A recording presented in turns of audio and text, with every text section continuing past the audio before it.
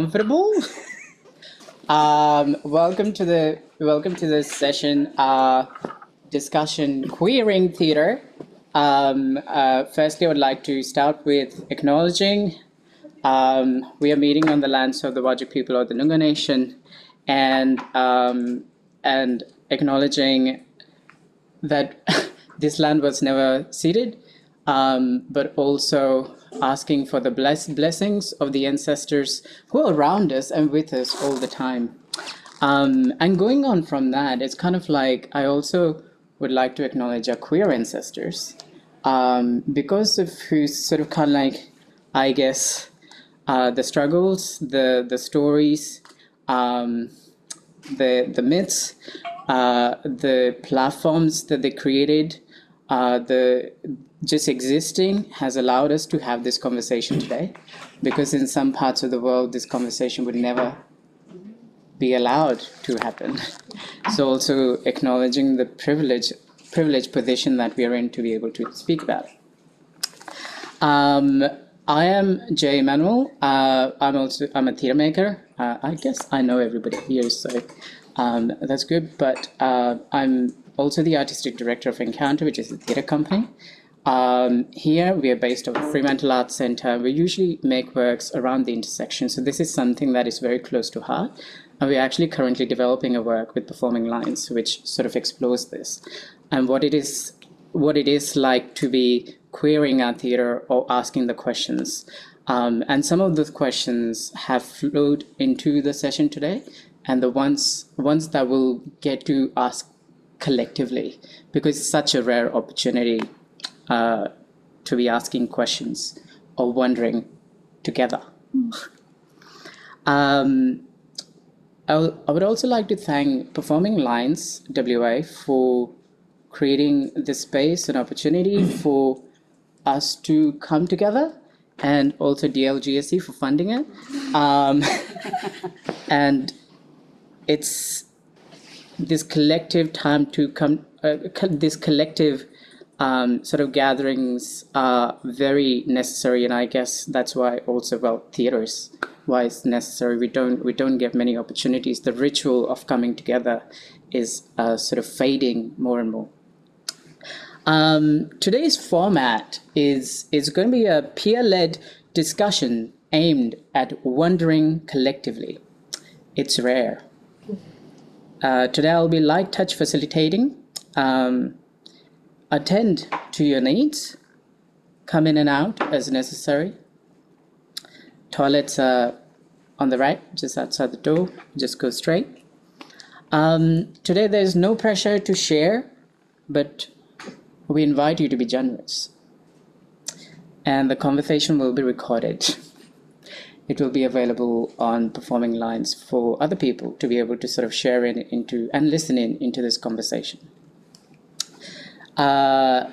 Today's format is this is the prologue bit where I speak quite a bit. But after that, we'll be able to kind of like introduce ourselves, because I feel we all come from a certain perspective, and to bring that into the circle and to know while we have this discussion where we're coming from as well. And that difference is okay. And then we'll have time for some individual reflection as well in today's session. So you can write, you can scribble, you can, sound record in your phone, do whatever you need to do to be able to record your thoughts. And then we'll come back together after the individual reflection to be able to share it with the group. And then we'll go into a bigger sort of group discussion as well. I felt also that having conversation around queerness or queering theatre required a little bit of context. Where we come from is important to recognize and acknowledge as well. Queerness hasn't had the easiest history as well, but it has had a long history. And I guess that is something we're going to talk about today. Queer, it was once a derogatory slur, but it is now reclaimed by the LGBTQIA+ community. Queerness is also a movement, right? Queer artists and queerness has existed in theatre, but the stories are yet to come to light in the mainstream. Queerness is not a modern Western construct, it is actually an ancient one. There are mention of it in ancient South Asian mythologies that go back thousands of years, for example. There is still externalized and internalized queer censorship that still exists even within queer communities. There's still a lack of voices from marginalized sections of the LGBTQIA plus community, particularly trans, non-binary voices, working class voices, disabled voices, and Black, Asian, and Latinx voices. And before we kind of like jump into this discussion, which is really meaty and probably really personal as well to some of us here, I wanted to share something by Sarah Rule. She says, most theater is made in the form of a male orgasm. That seems accurate in terms of theater usually engorging to catharsis. But may we add that the radical queer understands an orgasm may be varied, multiple, and circular. All this to agree, there's more than one way to engage with others. So let's take that as an inspiration of how we're going to think about queerness. But I felt that it would be a good one to share. I guess what I wanted to do, first thing, we'll probably sort of do our introductions and then go into individual reflections. But in your introductions, it would be great to hear what your name, firstly, is important, your pronoun, a moment in a show you encountered where you encountered the essence of queerness, whatever that means to you, and we'll come back to this, what it means to us. Just 2 lines, so super articulate if possible. And no pressure. And on a scale of 1 to 10, how fabulous are you feeling today? One being fabulous? Or 1 being fabulous? Oh, that's a good question. Maybe we could decide that as a group. 1 being fabulous and 10 being it's faded. Terrible. Great. Who would like to go first? I forgot the question. Name, pronouns, how fabulous are you feeling, and also a show where you encountered queerness. Anybody can start. Okay, I'll start. Great. My name's Kiara. My pronouns are she and her. And I actually haven't seen much theatre at all. But thinking of this question through my lens, I've seen a lot of dance and recently have learnt more through friends about the voguing community of dancers and the history of that. And I think even still in dance battles and even just something that I attended last week. There was one Vogue dancer in the battle. And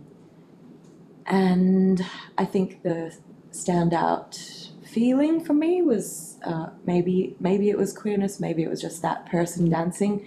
They were really being themselves, and they had a lot of courage to represent themselves authentically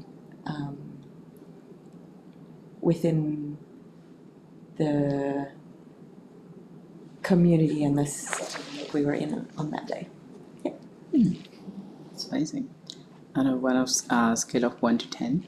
Oh yes, my fabulousness. Pretty fabulous. I would say out of 2 today.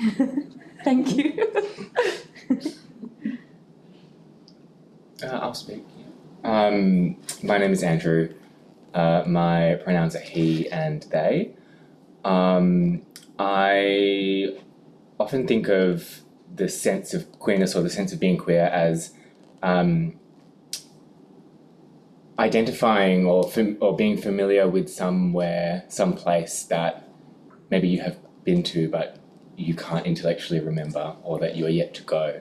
And so I really felt that recently watching Bottomless Walk, where the stagecraft and the way that meaning was communicated was done in a way that was not linear. It was associative, and it was through image and experience and feeling.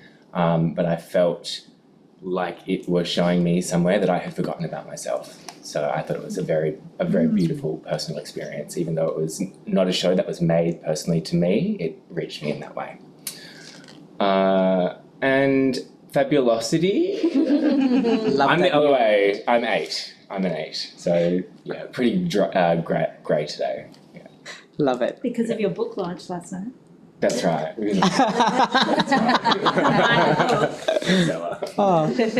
It's recording. Get the message out. Where do you buy your book? Fremantle Press or any good bookstore. And it's called Paradise Point of Transmission. Thank you, Ella. Oh. I'm Hella Milrow. My pronouns are she, her, or fish, fishy. Going into the non-human world. Latest sort of show I saw, I can't remember what it was called. It was Stace. I don't know if you guys saw Work at the Blue Room. Queer as Flux. Queer as Flux, that's it. Yeah, that was brilliant. I took a couple of random friends with me as well, and they were just totally blown away. I'd never kind of been exposed to that kind of thinking before, and it was really educational but super entertaining. So yeah, I was really happy to have made it out. Scale of fabulousness today, fabulously tired, probably around 7 of that. That's, I think, it, yeah. It's good. I'm Tim, and my pronouns are he and him. I've just arrived here from the UK, and so most of my theatre going, all of my theatre going actually, has been from over there. And the most memorable was a production of Angels in America at the National Theatre, which was mind-blowing and the longest thing in the world as well. But I guess that was just, not only was it mind-blowing just because of the piece, but it just made me aware of the queer history that was I'm just too young, I sort of just missed out on, and that the fact that I just missed out on it makes it really scary. I.e., it was so close to, if I was born 10 years earlier, then it would have been me, kind of thing. So resonate. Was that with Andrew Garfield? Andrew Garfield, Nathan, I mean, it was. You'll have to tell Joe Morris what happens in part 2. Still, no. I would love to know. Yeah, we'll find out. I need closure. And I guess I'm about 6. It's great. I can go. I'm Jenna. My pronouns are she, her. I think I'm probably about a fabulous 5, 4.55. And I work. The work that to me was like so joyous and incredible and queer was the work Joan from a British company that was part of Summer Nights. It's a queer retelling of Joan of Arc by Drag King, and it was like joyous and fun and heartbreaking and hilarious. Yeah. I'm Mel. My pronouns are she and her, and I'm a solid 5, I reckon, today. And I don't know, I so often feel like I'm in awesome queer spaces in the theatre, and I work with beautiful queer artists. Maybe the one that's springing to mind today was a 2012 festival solo show by Iota, called Young, Hard and Solo, which is named after his favourite porn movie. And it was at the Opera House in that kind of, extreme tradition of the drama theatre. And it was just so unapologetically queer and gorgeous and powerful. And it just demanded that we all submit to him which was a total pleasure, So yeah, that's the one that's springing to mind.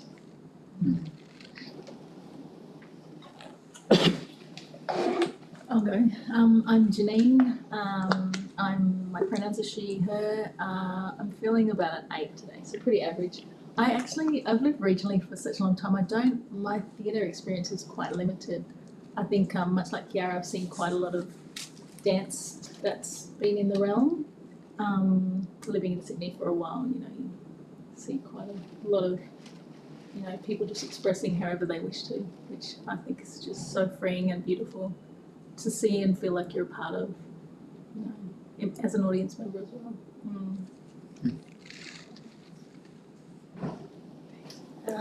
I'm Bobby, and I am a 4 today, which is good. I'm here, I got up, yes. I think I'm going to go through probably like a dance and musical lens, but two things that kind of I remember from many, many years ago. One was I saw Hedwig and the Angry Inch in New York, and it's one of my favourite movies, and seeing it live, it was one of these moments. I remember my first interaction with like the queerness of that film and the way love and bodies are described, and all of that was the first time I felt like really seen in that way, they then, by the way. And the other thing I saw when I was really young was the Swan Lake, where it was all men. And I thought it was great, and then as I got older I went, but where are the AFAB bodies like doing that as well? So yeah. Wow. Did you just vote me? My name's Hannah. I go by she, her pronouns. I'm a solid 9 on the scale today. I've just recovered from COVID and the brain fog is real, so if this sentence doesn't make sense, I'm sorry. I guess I come from a very classical music background, so my queer theatre experience has been very minimal of late because I have no time. So it feels like a bad example, but Rent is basically my major experience of queer theatre, which feels like a weird representation considering it was written by a straight man, as far as I know. But I have a team of people around me at the moment we are an entirely queer team, and trying to create our own stories and getting on board with that is something that's coming in the future soon, and we're really excited. So creating our own queer theatre rather than anything else. Hi, I'm Sunili. My pronouns are they, them. I'm between a 5 and a 6, I think. I'm excited to be here, but also tired to be here. I've got 2 examples. One was very recently at the Summer Nights at Blue Room, 107 by Michelle Gould, which was a high school musical, a queer high school musical rock opera,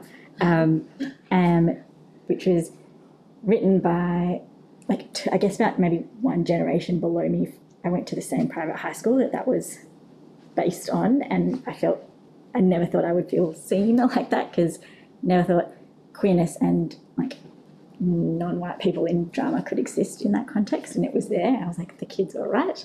And the other one was when we were upstairs, Jay, with our development, the last scene. I won't give it away for everybody, but I think in terms of creating our own queer theatre, that theme, that was really moving. Gosh, I love it. We're surrounded by it. And it's just so great to hear where it exists, such experiences. I guess just to kick us off, I had some questions for the group, and you can pick any one of them, or 2 or 3 or 4. There are so many options. Or you can just pick one and take 5 minutes just to kind of just dance with the question, and then we'll form small groups and we can share, and then we'll come into a bigger group. So, what was on?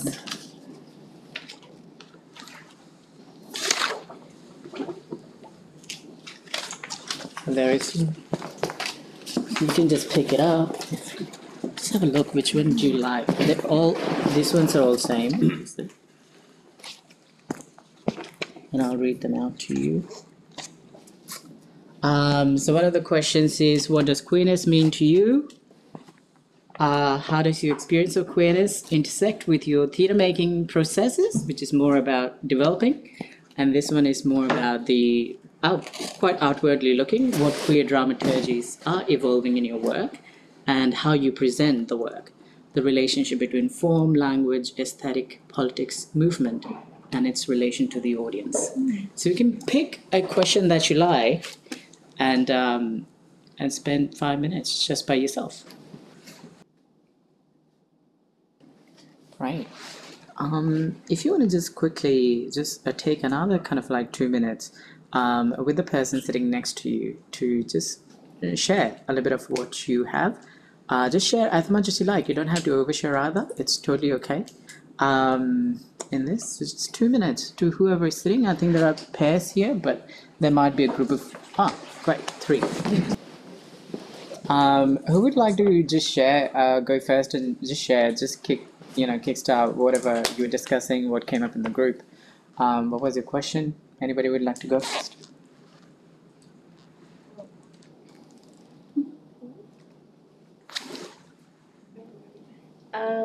I was looking at like how queerness intersects with my theatre making process. And I suppose I'm directly referring to something I'd made recently.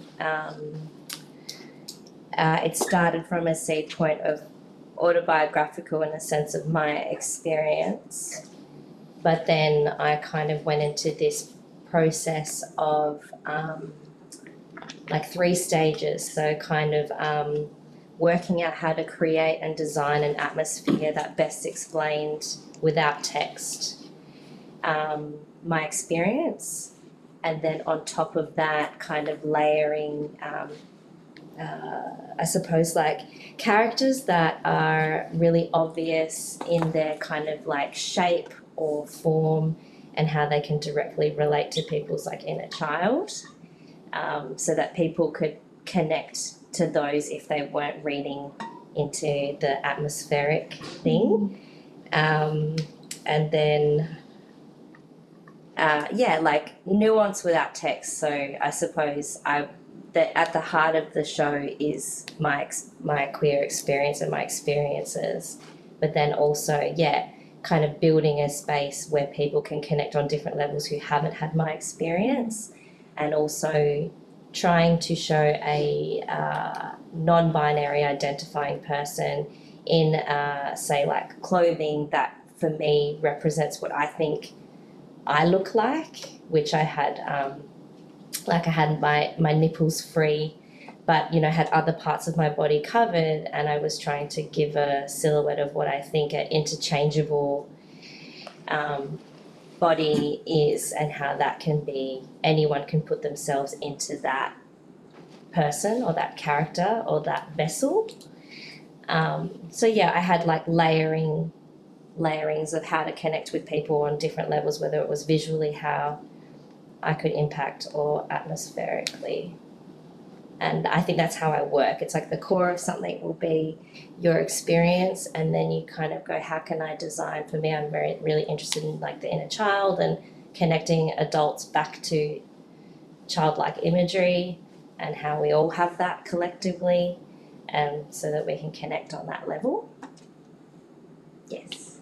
And then we spoke about the binary in theatre and how that's a really hard thread to undo.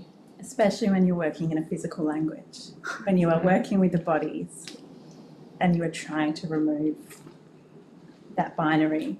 Is it even possible without making it dramaturgically incredibly clunky? And in this moment that we are in, kind of culturally in transition, do we need to accept a clunky dramaturgy of this is what I want you to think actually in this moment? Because otherwise we are always possibly for this moment, going to fall back on the binary. Like the semiotics of how we read the body Yeah. from this kind of like European physical theatre tradition. Exactly. Yeah. Yeah. Yeah. Oh. Well, we spoke a lot about authenticity, and that there's something really beautiful about, people representing that kind of authentic self on stage, whether it be queerness or, the vulnerability that comes with that is something that is really appealing to behold. And for me personally, I mean, I love the visual spectacle that comes with drag. For me, it liberates me as an artist and as a performer, and it gets me really excited, and it just makes me want to live harder, I don't know, there's something about that visual spectacle, and also that underneath that visual spectacle, the vulnerability inside of that is kind of a combination that I just love. And I think that the most beautiful foundation for storytelling and art. Did you go? We did speak about regional.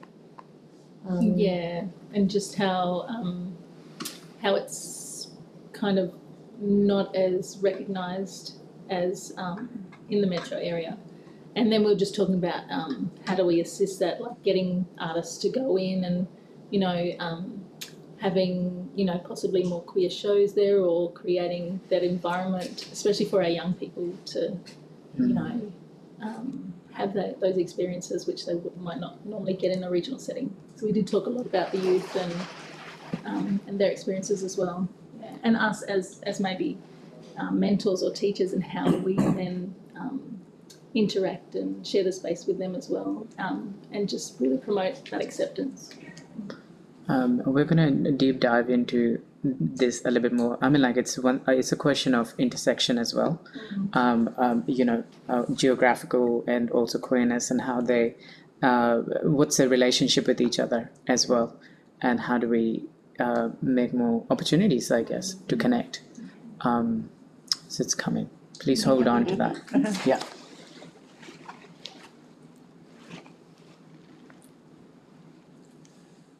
We spoke. We did, we totally did. That's all we've got to say about that. I was considering that, how does your experience of queerness intersect with your theatre making processes? And I guess my experience of queerness really is as an ally, and some of my deep loves and dearest friends and lifelong collaborators are queer, and so it feels like it's permeated my whole theatre making process, really. I'm always thinking about what queer audiences will make of the work that I'm putting in front of them. I get my kind of queer collaborators to look at work, even if it's not queer-centric, to just feedback to me on what kind of message am I putting out into the world, how is it being read. So I guess it helps me sort of always know I'm learning and listening and, here, I guess.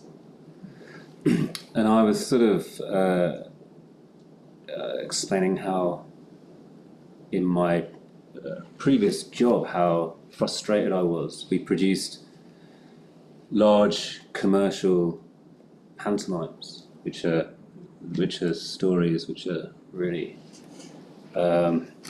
there's a prince and he saves a girl from everything, and they are the first time that kids go to the theatre, the pantos, and we were just reinforcing this type. And me as a gay man thinking, if I never saw anything different other than this sort of fairy tale, and as we were doing it, it was becoming more and more frustrating to me that we couldn't really mess with that formula without taking a huge commercial risk on doing it. and which our stakeholders, local venues, wouldn't have backed, I don't think, or it would have been a big fight to do it. And that whole thing about it only takes a few people to walk out and complain or whatever, for suddenly it's a bit of thing. So that was one of the hard things about ways that I haven't actually been able to do it. Apart from looking at, in the audition process, looking at who we were employing and seeing how we can make safe spaces for them, using kids and in the shows, and making sure that boy dancers, for a stereotype, felt as comfortable to audition as girl dancers, and all of it and stuff. So, which there isn't as there wasn't a people needed encouraging, people needed providing those, giving those safe spaces, but it was really, really difficult to do. So. It's very interesting. And growing up as a kid, queer kid in India, obviously it's there are a lot of this as well in Bollywood. Most of it's binary, so I usually only imagine myself in, I have to be dressed as a female, and or whatever that meant. But I was working, even imagining my queerness inside a binary sort of format. Yeah. And it has taken such a long time, still evolving. Will probably always be, but that it's how do we uncondition ourselves? Uncondition, is that a word? Yeah. Unlearn. Unlearn. Actually, you kind of like spoke about the second question. We're going to be touching in the general discussion, actually. So thank you for that. Anything from this side of the world? I spoke a little bit about some of the critical lenses that I try to apply to the work that I create, particularly in the last few years. This idea from some theorists called Alison Campbell and Tim Dean and other people called viral dramaturgy, which is around the movement of a virus, and it comes from work created by people living with HIV, and also around work that is around HIV/AIDS, and how that mirrors often what we're trying to do with art and with theatre, which is actually to transmit, to infect somebody. And what I didn't mention, which I probably should have, is there's a real so many of these ideas are really inspired and drawn from, I guess, what is termed the Global South, in terms of like the really political activist theatre that came out of particularly Thailand, Mexico and the Philippines, in terms of like what sex workers and activists were doing with theatre and performance around the HIV/AIDS kind of space. Yeah, so I'm really, that's kind of the lens that I'm trying to look at a lot of theatre and performance through at the moment. And I guess we were sort of talking about in terms of intersections and the idea of exploring what it means to be bold and unapologetic and without compromising your queerness, when on the other hand, and it's kind of two hands there, one, you're sort of concerned and in the context of Drag Queen Story Hour, which our friends at Ravel are grappling with at the moment, where there's a lot of pushback from conservative elements, as well as from a cultural perspective where there's potentially negative pushback, as well as your first instinct is, well, fuck them, who cares, but also being like, actually, I do respect my conservative parents who have not grappled with the understanding of queerness, and how do I meet them in the middle without sort of compromising how that. Who are we speaking to at what time in the work? Who are we trying to look after? Yeah. Great big questions. It's been recorded. Great.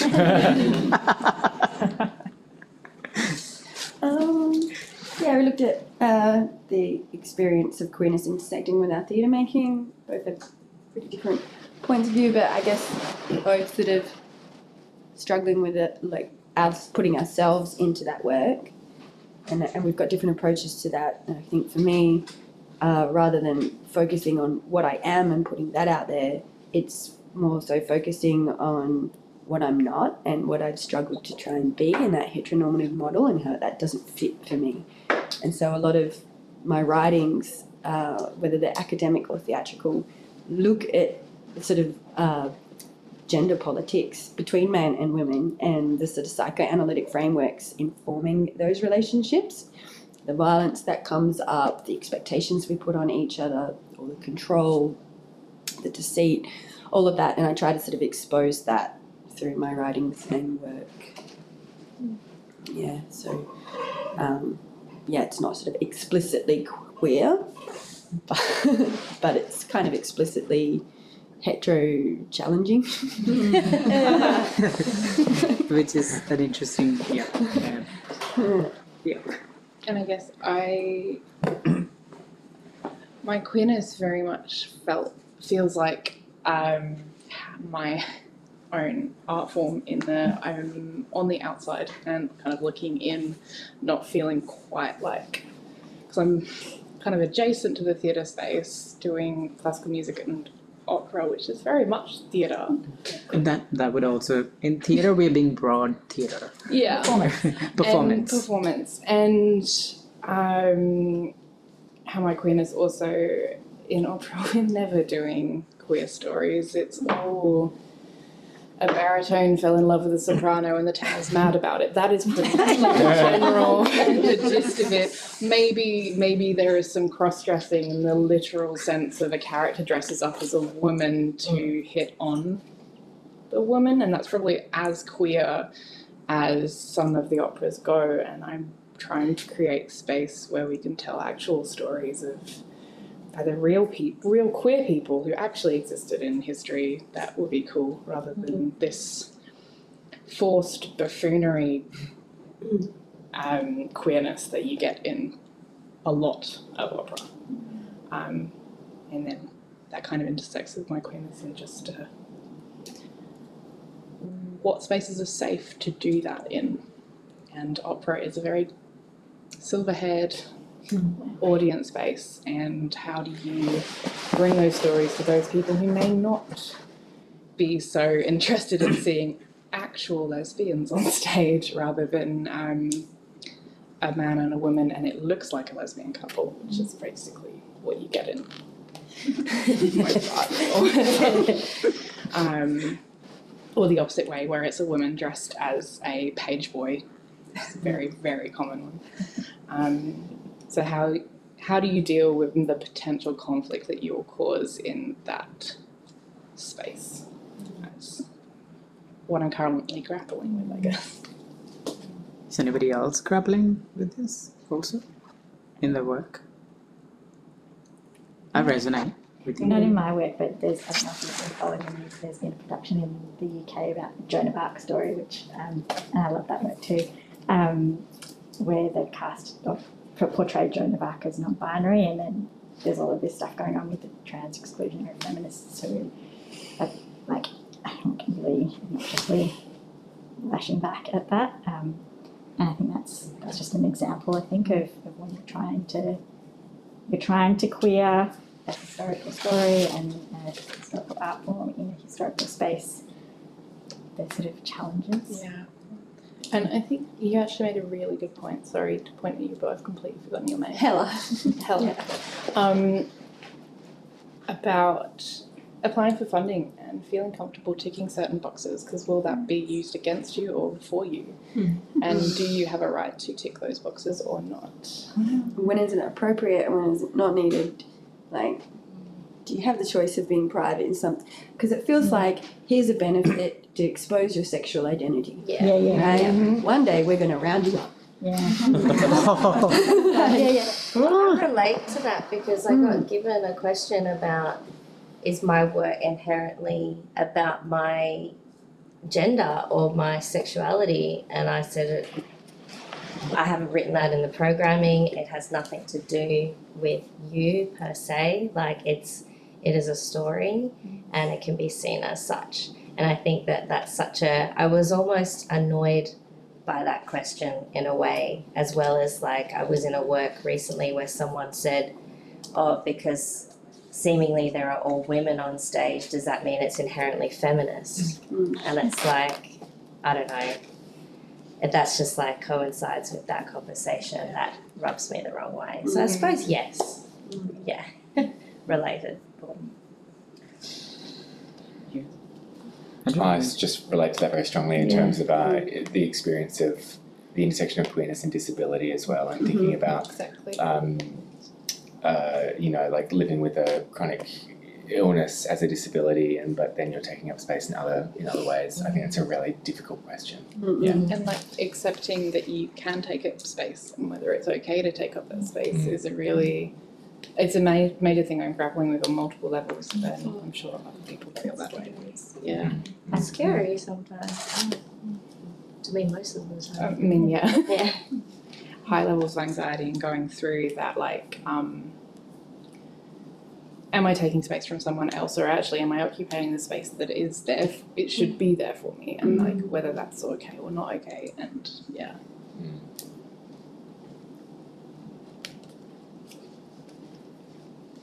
Like, am I queer enough? Yeah. Kind of thing. If I'm hetero presenting, am I still queer? Am I able to be queer still? Or, what's the scope of what's going on in my mind and my internal experience that needs to be externalized? Yeah, sorry, go on. I was going to say. I love JMA. And I guess it just speaks to kind of like the relationship between queerness and capitalism that's happening, and it needed that voice and kind of like momentum, but now it's kind of like reached a certain critical mass. And what happens and what it sort of dissolves the actual reason and that it existed in the first place, and that shifts the meaning of queerness. It's also I feel like we're living in a world where it's the definition of it has its meaning it's harder to sort of find. So it can only be perhaps as personal. What's your interpretation of it? I guess I feel, but I was going to jump on this a bit to say, in terms of the space that you take up and when it's your own story, something from my politics, but also my capitalism, is about, there are very few representations in art of lived experience of POS people or people living with HIV that is not people dying. Trauma porn. Trauma porn, and there's zero in mainstream theatre and film because there's only Angels in America and Normal Heart and so on. But again, there's that thing of taking up space in publication because there's that, but also the truth is that the majority of voices who have the privilege to be openly living with HIV are white and at least cis-passing and so on. And so going into spaces of publication and so on, there's that element of representing a contemporary experience that is not heard, but also potentially taking away the space of publication from more marginalised peoples, trans people, people of colour. So that's that kind of navigation you're always trying to walk. Yeah. And knowing that it's much more safe for me to enter a space and say I'm HIV positive than it would be for a lot of other people. And I think about that a lot in the context, Jay, if you mentioned capitalism, in terms of economic privilege and the fact that for me, I don't know how many boxes I tick, and I hate having to think about it. But my migrant experience is very different because I come from a middle class migrant background, and what the opportunities that I was afforded, because my parents were able to fly here and didn't have to come here on a boat, and I went to a private school where I had access to drama studies programs and music and art and all of that kind of stuff. And my experience of exclusion within very white, upper middle class spaces is very different to my friends' experiences in other contexts. And the capacities that we have, it's really hard to not feel guilt for having access and having those privileges, and how do we transform that to make a difference in other contexts is something I constantly grapple with. Same thing. We're just also currently kind of like just making the work around being Indian, being able to kind of like have the voice and space to be able to tell a queer story here in this context. But if I take the same story in India, it would where it's actually needed, and the need to be told there. And how do you navigate those two things? there's a lot of big questions in there. Any other small bits to this? Yeah, and that question of like, how do we define queerness? I've had a really interesting relationship with queerness because I don't like labels full stop. I never have, and I try to avoid that. But as I went through my master's program, I got interviewed and it was published in Queer Ecologies, and my supervisor was like, "You are queer," like, and had to kind of smash me over the head of it and be like, "You need to accept this because this is who you are when you're fitting in the sort of spectrum of things." I still don't know if I really have a definition for it, which is probably why I'm working in this idea of what I'm not rather than what I am. Yeah. It's an interesting provocation. What am I not? You know, can that become a way of kind of like finding who you are? Yeah. And it's really hard to have to put it in that perspective paradigm, because it's inherently negative and it inherently accepts a concept that there is an acceptable norm. And that really sucks to have to do that. I see it more as a Buddhist process. Yeah. So like the Buddhism process, it's like when you're trying to find God, they can't actually name God. So you can only say what God is not in order to discover what God is. Yeah. Yeah. It's like the unknowable and unknown. And I think with queer, it's kind of in a similar kind of category where it's a bit unknowable and unknown. It's kind of undefined space. So it's like the Buddhist model to knowing kind of works there. But, which is a really great segue into the group discussion questions. Actually, it's the question, and it's funny because we're already kind of like heading that way. But the question was, what intersections do we collectively exist in, and what are the challenges of making work at the intersections, i.e., race, culture, religion, privilege, etc., etc. And some of the this list can go on, but. That's one question. And the other one was, which was, Tim, something that you're kind of like alluded to, and we're kind of like speaking more about, but it's always good to sort of list them because at least we know what they are. So the other question was for this part of the discussion sort of session. Is what structures dramatic, societal, political affect our ability to be fluid?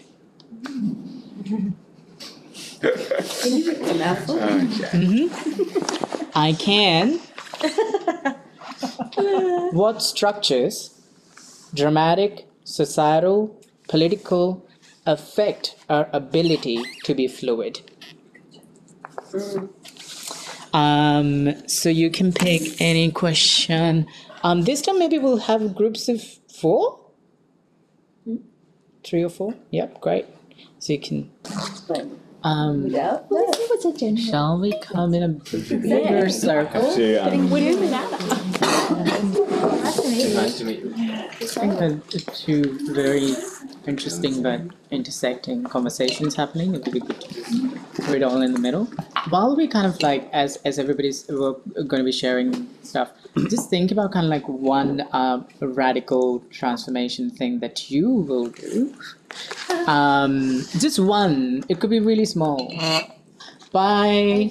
Thank you for coming. Bye, Gorge. Congrats on the book launch. Woo-woo! Oh, yes. Everyone buy the book. Yes. Great.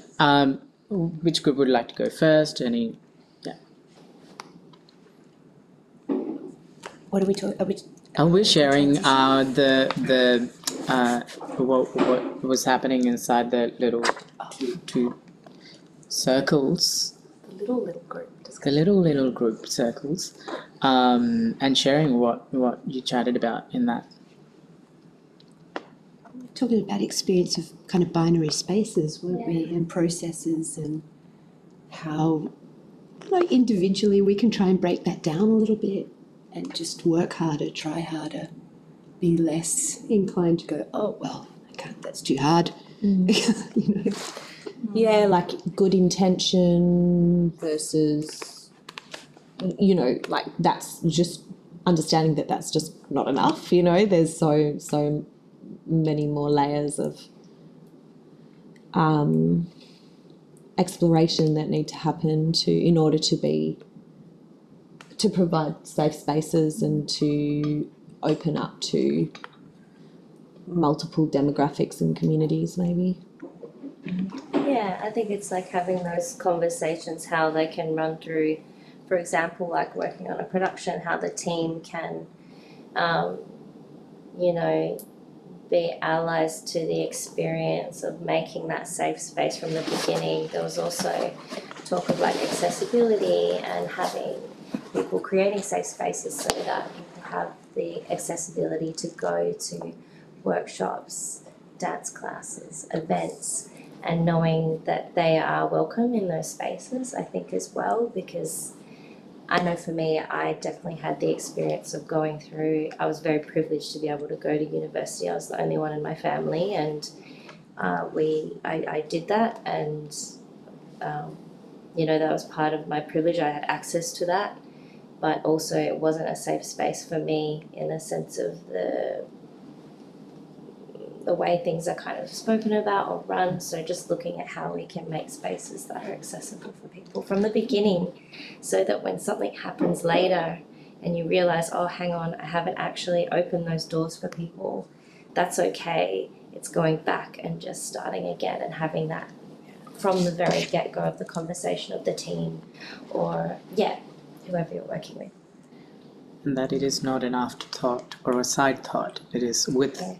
It's with from the start. It's in the soil. Yeah. Already. It's interesting though, because we kind of began with this story and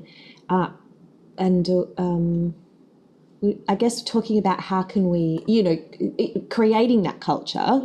It can't just happen overnight, and implementing things like, I don't know, even the example of like, I don't know, until, was it 3 years ago, we hadn't had a female artistic director. MTC, was it MTC who had never had a female artistic director in 55 years or whatever. And so, but like prior to that, maybe 10 years ago, they'd started a scholarship or a platform for female directors to be able to enter the space and feel comfortable. And so 10 years on, suddenly we do have, so the problem was there weren't any female, directors apparently who could jump into the job. But now we've got, 10 years. Okay. It's another small group discussion. I just remember reading this article going, oh God, this is why people were saying that there hadn't been anybody in that job. But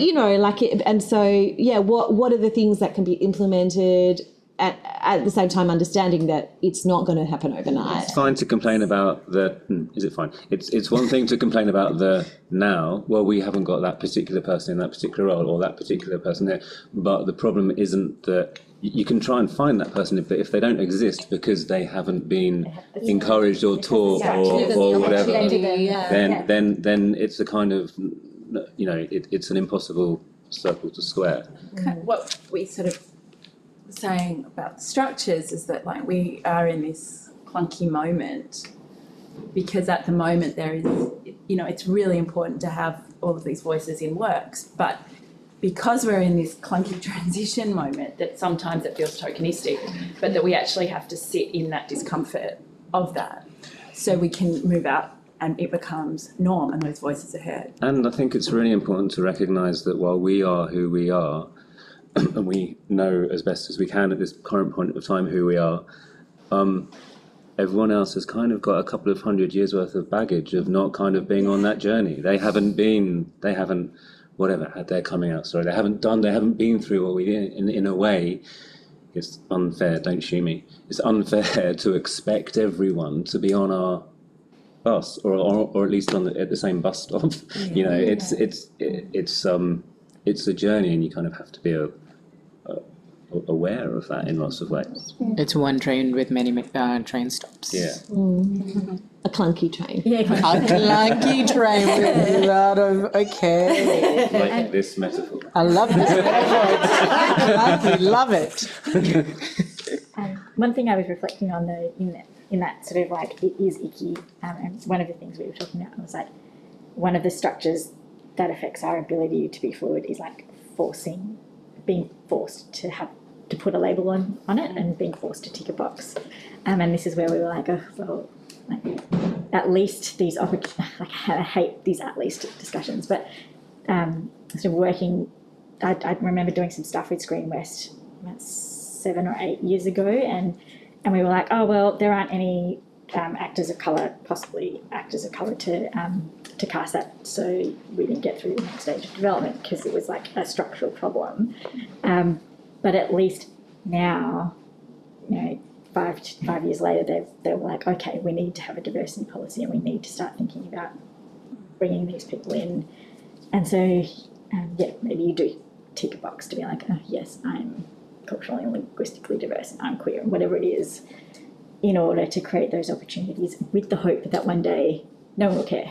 Yeah. And it does feel like when we were just working on a project and there was someone in the room whose practice is from Europe, and some of the things that was said from that company I found quite challenging because it felt like, well, you can't do that, or you can't get a group of people to do that, that's not their story, and a lot of that sort of thing came up. But then you go, actually, fuck, like Europe, they're just at a different level. Like we're babies. Like we're at the beginning of this, and their practice and culture has been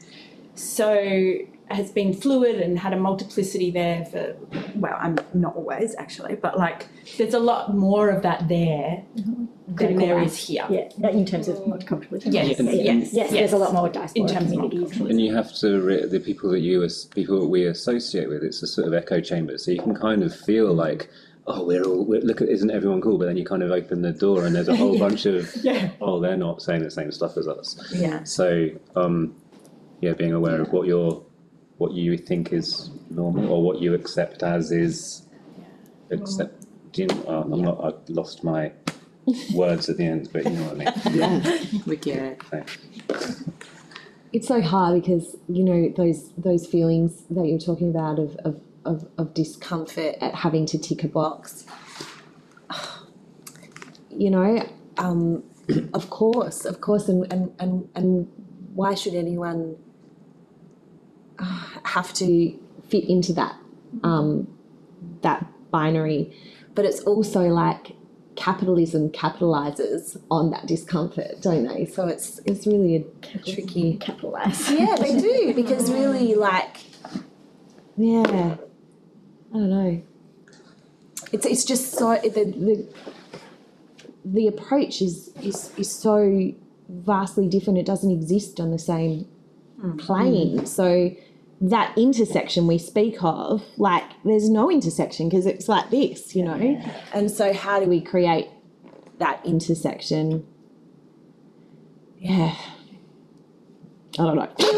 Just sort of speaking now. So I do a lot of work in the women in music space, and we were talking about it earlier. There's this, like, you have this focus on women when your team are mostly non-binary queer people, but you've still got to focus on women because the actual industry and sector is so focused on men that you have to go to the binary and play into the binary. But you really want to be over it being a binary. But at the same time, you need to bring the people who only think men did music composition, you have to bring them over here. And at some point, hopefully we've got some non-binary people, composers, project I'm working on that I can't talk about. But, ABC Classic have done quotas for women composers, and slowly over the last, 6 years have increased it. So the normal listeners haven't noticed that change, but hey, we've suddenly got a little bit more diversity from almost all male. So we've now got women. And you can apply that in most sectors in a different way, and it applies differently to theatre than it does to music. And it kind of applies to their queer space as well as the sexuality space as well as the gender space, if we want to separate them, I don't know. And it's finding ways in your own practice that you can be inclusive whilst addressing like these overarching issues all at the same time. Because you want to hit them head on, but at the same time you end up leaving other people behind, and you want to bring everyone with you. But how do you balance all of that? Something we're grappling with is we do a lot of 19th century music, and it's all by relatively privileged white women from Europe. And that, how do you then reconcile the fact they weren't privileged in the same way then as we are now, because they were properties of their husbands? So it's like this. There's that diversity, but there's also the not diversity all at the same time, and it's like, which box are we ticking today of what we're trying to beat? Yeah. And It's the boxes. And why do we have to tick a box? it becomes a box ticking exercise of trying to be as inclusive as possible, but also as trying to be as inclusive as possible, you always end up leaving someone behind, or someone's in the shadows, and figuring out how you work that into your practice is a lot. Idea that came up, I think with Hamilton, this idea of colourblind theatre. I wonder if that same idea has a place in queer theatre. It's where it's like queer blind or LGBTQ blind. Gender blind. Yeah, gender blind. It doesn't matter, you know, and you can play whatever role. You could have a gay guy playing a straight husband or vice versa. The problem comes with that, and because that does happen, and there are lots of cases of women playing Hamlet or whatever. It is going on, and the problem happens is that forever straight guys have played gay guys really, and all of that, but actually, it's okay for. What am I trying to say? It's okay for a gay guy to play a gay guy, but we're going to go into a world where it's not okay for a straight guy to play a gay guy, and so the blindness, rightly so, you have to go all the way one way to kind of get somewhere into the middle, and we need to do that. So that's why there's a problem when you can't have a cis actor playing a transsexual character. There's a problem you can't have a gay character. You can't have a person with perfect hearing playing a deaf character. There's all of these things, and I totally get it. They need to be represented. But it'd be perfect if there was the Hamilton colourblind casting, and that went to everything. The best people got the job, but unfortunately, the best minority groups or the best queer haven't got the experience or the funding or the history that's kind of getting them eligible for the jobs.